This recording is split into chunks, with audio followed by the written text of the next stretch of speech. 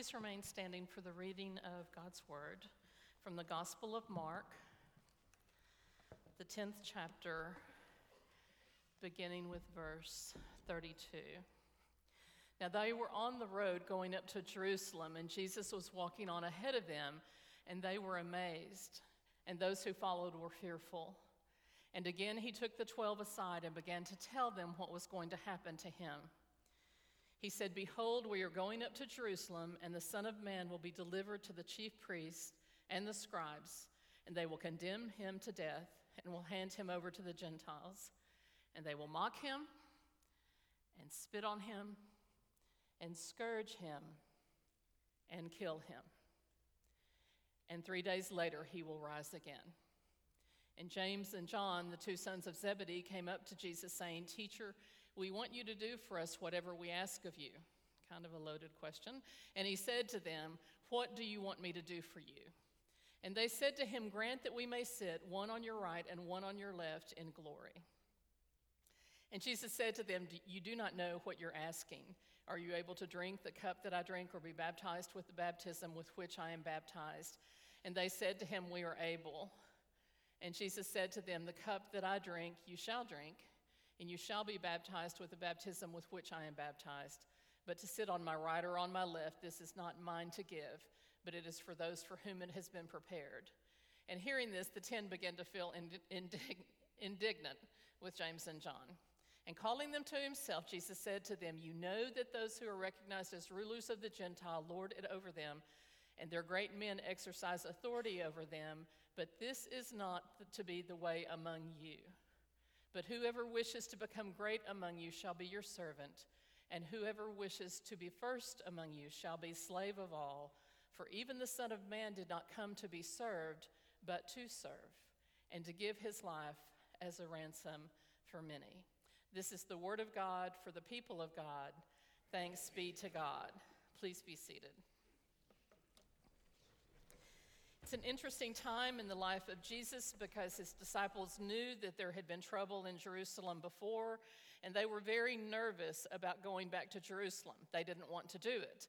And even in Mark 9, there is a passage where they were going to Capernaum, and it talks about, it's actually in verses 30 through 42, kind of an interesting conversation.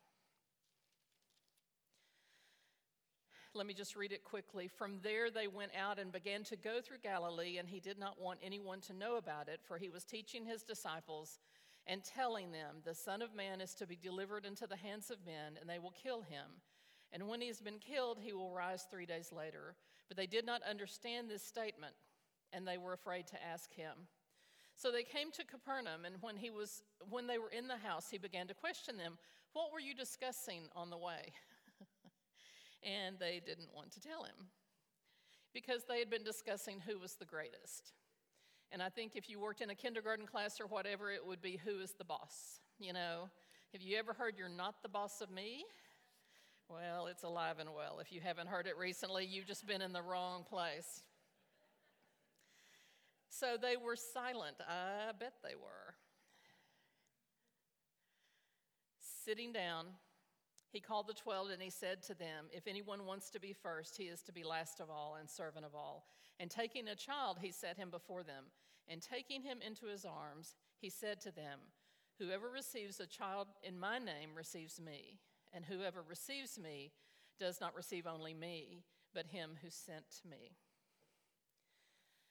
So I think it's important to think and realize the disciples were, I think it's safe to say they were on a totally different page than what Jesus was. He was clearly saying, "I'm going to die, and I'm going to be resurrected." And they did not get it because their plan was for him to overthrow the Romans and be the leader of their world. And so it was almost like two completely different worlds they were talking about. They were talking about, okay, we don't like the Romans, we don't want them to be here, whatever, the Messiah's going to throw them out, and we will all be the boss. And Jesus was saying, "I'm going to die." And that was not in their plan. And that was not what they wanted. And he was talking about service. And they were talking about, can we sit on your right or your left? and he's walking to Jerusalem knowing he's going to die, and they're talking about who would be the greatest. And so it's kind of a tremendous example of differences. It very much was an understanding of weighing worldly expectations versus spiritual expectations. What the disciples and what people wanted him to do was not going to be what happened. But something far more significant for the entire world was going to happen. And so I think it's important to look even in our day, the differences between power on this earth and serving, and the differences that can mean in lives. And certainly we have seen that example in Houston with the catastrophic devastation going on there, and people going down to serve and to help and literally pull people out of water. Some even pulling cats out of water. I will admit to you that I sort of smiled. Everybody knows that Mark is a hunter, and he goes and hunts. And yet pulling that cat out of the water, and the cat, scratched him, and he's in the hospital getting IVs and all that kind of stuff. And it just kind of crossed my mind. Anyway, obviously the cat had a good day, in being saved. And we pray for Mark. And I think Zach's out of the hospital. Is he out of the hospital? So those guys left their jobs and went down to Houston and spent time wading in water that was filthy, trying to help people. Certainly, and that act of service was just repeated again and again and again. So what is the spiritual power of service? What is the spiritual impact of that? And if Jesus gave that example literally in laying down his life, washing the disciples' feet, even then, knowing what was going to happen, disciples were still thinking that he was going to rule and reign in an earthly kingdom, and Jesus knew it was far more significant to rule and reign in a spiritual kingdom, in the kingdom of God. So today we're going to look a little bit at service, and we're going to look at kind of a summary of the Made to Thrive series and how important that all is. So I think we're going to see a video right now of Mary Ann Clayton sharing some thoughts, and then we have a little bit more to talk about. What makes me tick? What makes me happy? I serve a risen Savior. He's in the world today. I live in America. And while we're on the subject, I live in Texas. I was cherished by a good father and a very good husband. I was married for 48 years, and last 4 years of my marriage were spent taking care of my husband with cancer. Lewis asked me when he was dying, he says, well, what are you going to do when I'm gone? And I gave him a few examples. He says, well, I guess you're going to fill my house up with a bunch of those crazy church people. And I said, well, that's probably right. And I decided at that point in my life that it was time to spend more time with the Lord, enjoying my church, enjoying my friends at church. So every opportunity I invite girls over, we quilt, we cook. I'm expanding my horizon. I have not had a chance to meet the young people in this church. But when the opportunity presented itself, I went to a retreat here and met all the young girls, sat at a table with Sally Miller. She and I sat there entertaining the young girls, telling teacher stories. We both are retired school teachers. The girls had no idea how rowdy it got in the teacher's lounge. But anyway, take advantage of the retreats. Take advantage of going to lunch. You might want to go out to lunch with some of the people in your class, or some people that you've not had a chance to get to know before. I am so thankful for that opportunity. In the last 2 years, I have done quite a bit of cooking. We have a wonderful bereavement committee in this church, and they cook for funerals, and I have an opportunity to cook for people that are coming out of the hospital. I like to call myself the soup lady. We have all kinds of great opportunities here at the church, and you can sit down while you're doing them. That's one of the best things. But don't use being older, hurting for an excuse to not do anything. Don't say, I hurt. We all hurt. I hurt.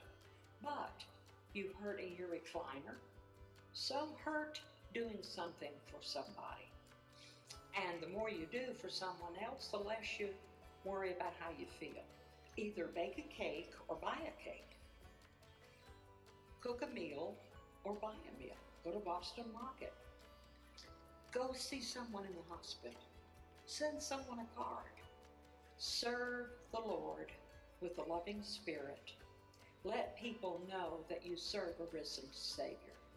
Rejoice in the Lord. A lot of people say, I never have an opportunity to witness. If you smile, if you laugh out loud, if you share something joyful with someone, doesn't actually have to be church, but it could lead into a conversation. People say, well, what are you doing? Where are you going? What do you do for fun? I said, well, church is a big priority in my life, and I enjoy reading and quilting. Get with a group of gals that like to do those things, or a group of guys, and spend some time laughing and sharing things. You don't have to work in order to share the Lord. Let it come from within. Be open for growth. Be open for opportunities. We have many classes here. We have Wednesday night classes, Tuesday night classes. And if you want to, teach. But don't fail to get involved because you think, well, it's time for me to retire. You don't know, you might live 20 more years. I have family members that are sweet and wonderful and love the Lord, but they'd rather not. They would rather just sit. And that's okay too. But they're always warning me that I need to slow down. No, I don't want to slow down. I want to do and have fun doing. We were made to thrive.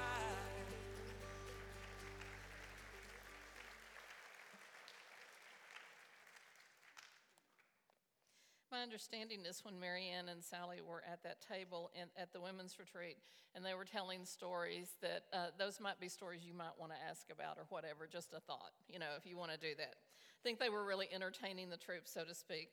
A couple of thoughts about serving and giving. I mean, we all have heard about that. I'm not giving you something brand new information or whatever, but I think it's important just to kind of think about a few things in regard to that. I think it's important when we have opportunities like that or just in general in our prayer life, maybe we need to just ask God, what would he want us to do? I think sometimes I'm pretty good at saying, I don't know that I want to do that. And I'm not so good at saying, God, what do you want me to do? And sometimes when it's something he wants me to do, it's a stretch for me. And that's not a bad thing. And I'm guessing for you, it's not a bad thing either. Obviously, we need to be careful about not overextending. We need to be careful about not doing too much. But there is a great deal to do for the Lord in this place and outside of these doors as well. With giving and serving, I think a critical thing is, do we trust him to take care of us? Do we just trust him? Many of you heard Robert's testimony several weeks ago, and it came down to, for me, God, I need you.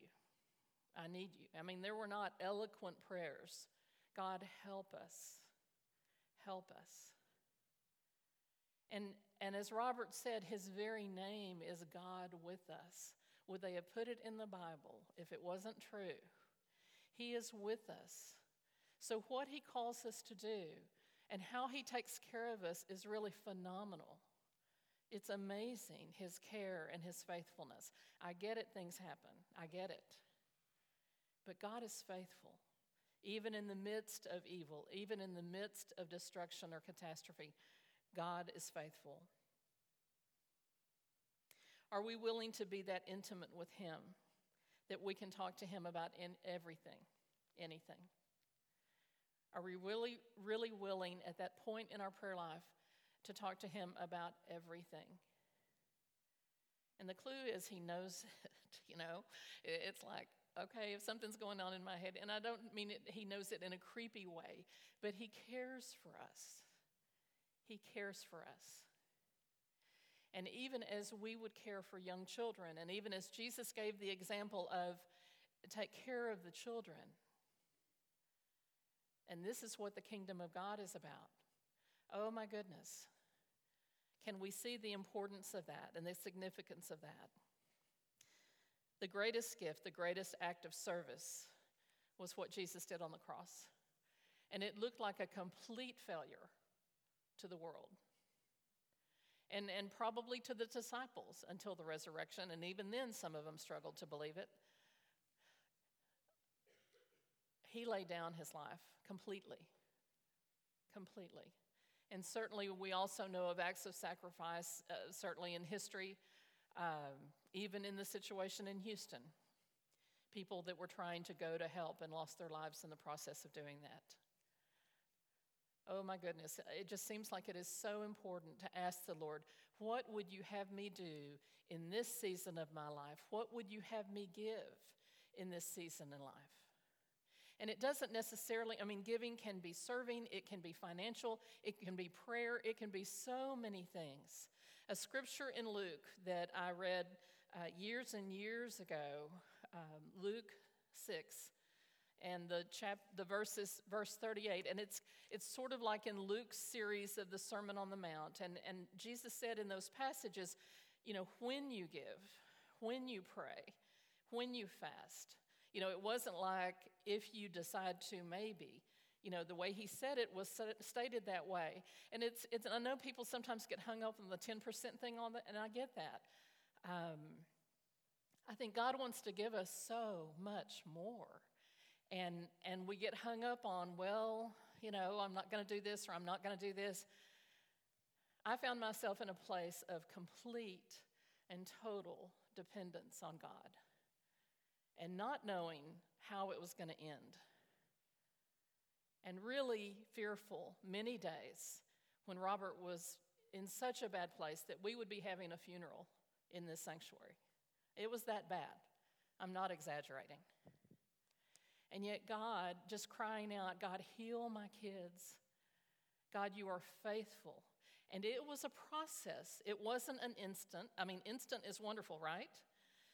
But some of the best words I heard during that season was someone saying, it's a process. When there are deep wounds, it's a process. It's not in an instant that healing is going to happen. That's what I wanted. I wanted the pain to go away for my son. That wasn't what happened. But God was faithful in every step of the way. He was faithful financially every step of the way. And I think so often we look at our little box and we think of what we can do, and people get off on the 10%. I know a missionary, and he is elderly now, and his life goal was to be able to live on 10% and give away 90. And he did it. And the gifts just flowed to him because he was a man of integrity, and it went to the right places. He took care of people. He took care of the church.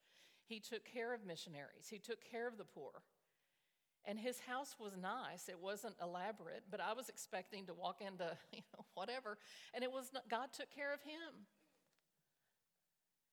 And sometimes we so focus on, I've got to have this, and I've got to have this, and I've got to have this, like we don't have a heavenly Father that takes care of us. And I get being responsible. I get it. And I get it when people are unemployed. I get that. I've walked that road. God is faithful, so far beyond what we could ever think or imagine. So with this series on the road to thriving, or stories that you've heard about thriving, and all of those involved struggle.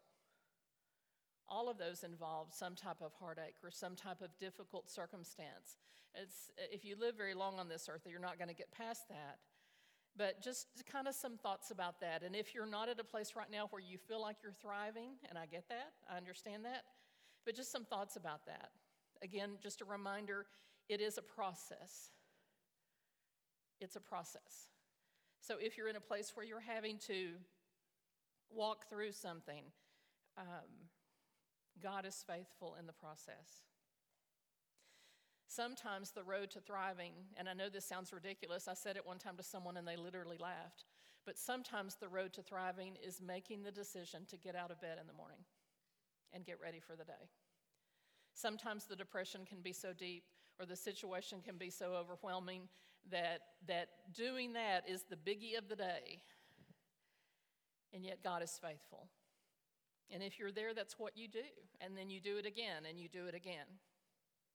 It's okay to not be okay, but it's not okay to stay there.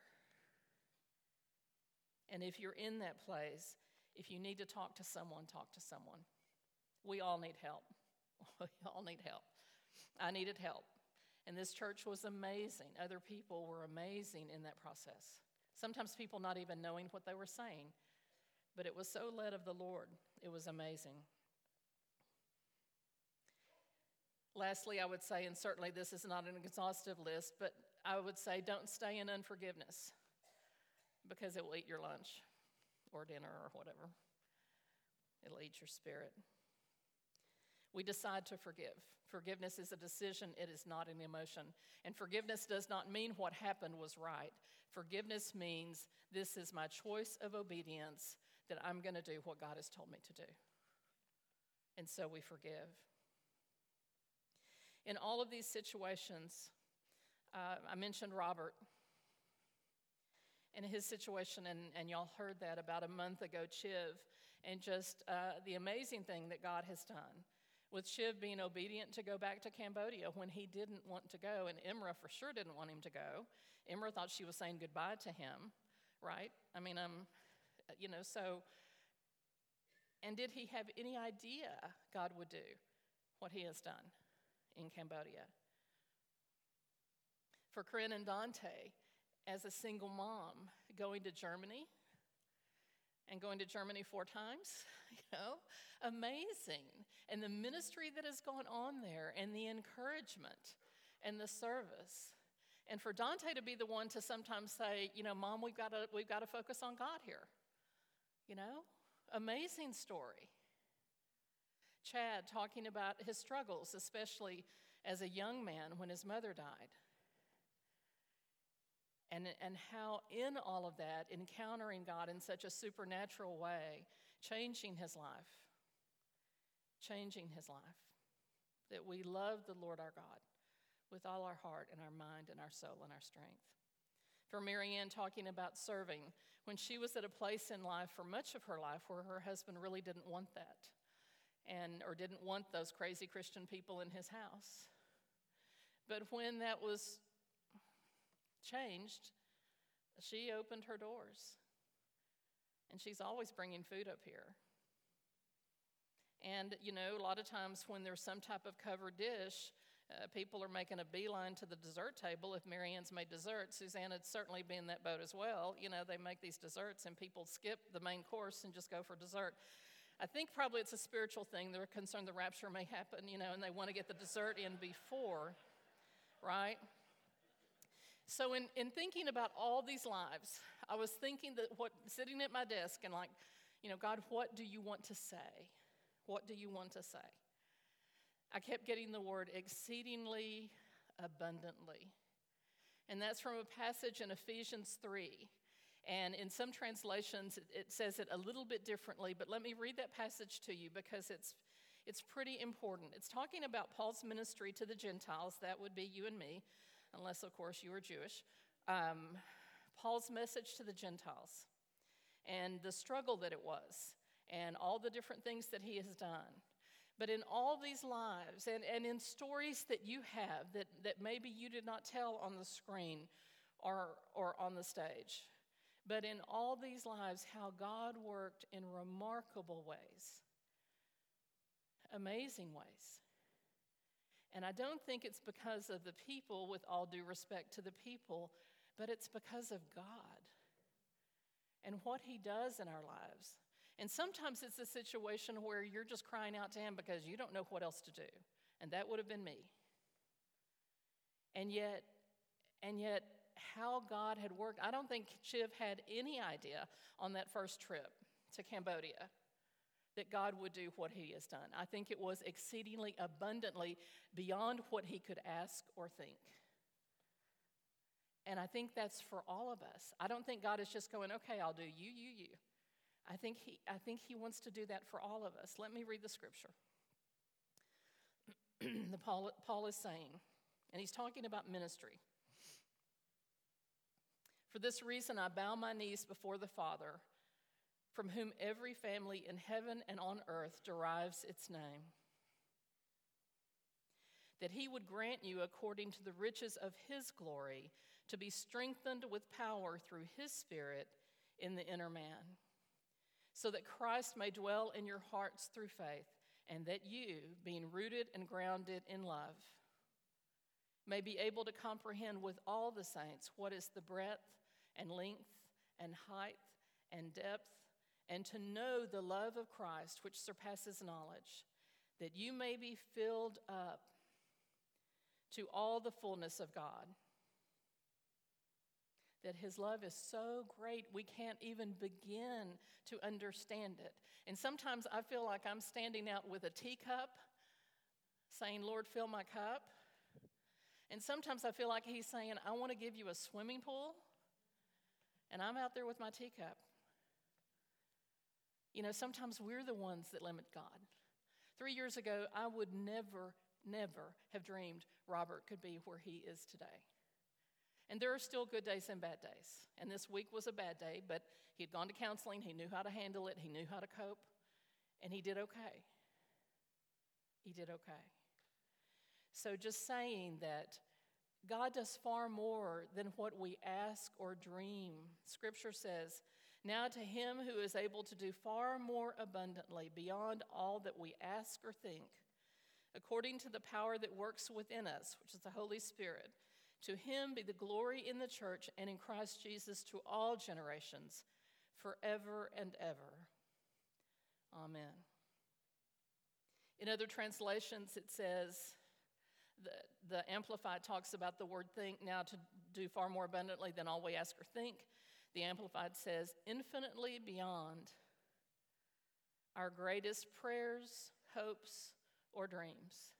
Infinitely beyond your greatest prayers or hopes or dreams is what God is wanting to do in you and in the church. Another version says that he would do far more than we would ask or even dream of, infinitely beyond our highest prayers, desires, thoughts, or hopes. That he operates exceedingly abundantly on your behalf, on my behalf. And so my question for all of us today is, do we get it? Are you like me holding out a teacup when maybe he wants to fill your swimming pool? May we widen our hearts to be able to receive all that he has for us.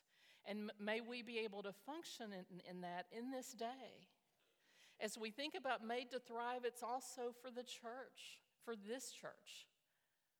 You know, even as we have known people, and many of you have similar stories where God has been faithful, what are your dreams for this church? What are your hopes and desires for this place? And how we minister then beyond. It's not just about us, and we all know that. You were very involved in local mission and mission around the world, very involved in wanting to get to our neighborhoods. But what would be God's desires in that? And how do we play a part? It's not often that he just does a zap and things happen. I mean, sometimes they do. I haven't seen it very often.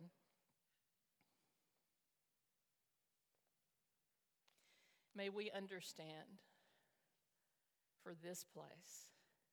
And may we pray collectively, Lord, what would you have us do? And how can we best be faithful in this place to our neighborhoods and around the world? Lord, in our lives where things look hopeless, and I get that, and I don't say it lightly, and there were days and months and months and months I could not even pray out loud in front of Robert. There were days that he couldn't even be near me or his sister. It was just too raw. It was a process, and days were hard, and there were times that looked desperate. God was faithful, and faithful when I could not even be in his presence. Imagine that. God could work in ways beyond me. I know that's a joke, y'all. That's not. The Bible says in Luke 6, "Give and it will be given to you. They will pour into your lap a good measure, pressed down, shaken together, and running over. For by your standard of measure, it will be measured to you in return." I don't want to hold out a teacup when God is saying, I have so much more. I want to be able to widen that and trust him that he understands where we are individually, he understands where we are as a church, but that his plan is so much more, so much more. For the disciples, by the power of the Holy Spirit, when he said, tarry in Jerusalem until you receive power from on high, and they did that, and the outpouring of the Holy Spirit, the disciples went to their world. They covered the world they had. They covered, first century, all the areas, and almost all of them were martyrs. Doesn't sound real pleasant, does it? They served. He trusted them with the gospel, and they took it to their world. And just as we trust God, he also trusts us to be in ministry and to take the gospel. It's such a critical thing. Oh, that we would understand the love of God. Oh, that we would begin to have a clue what he wants to do. It doesn't matter your age. God doesn't have a chart, on ages. I think he wants to know that we love him and trust him.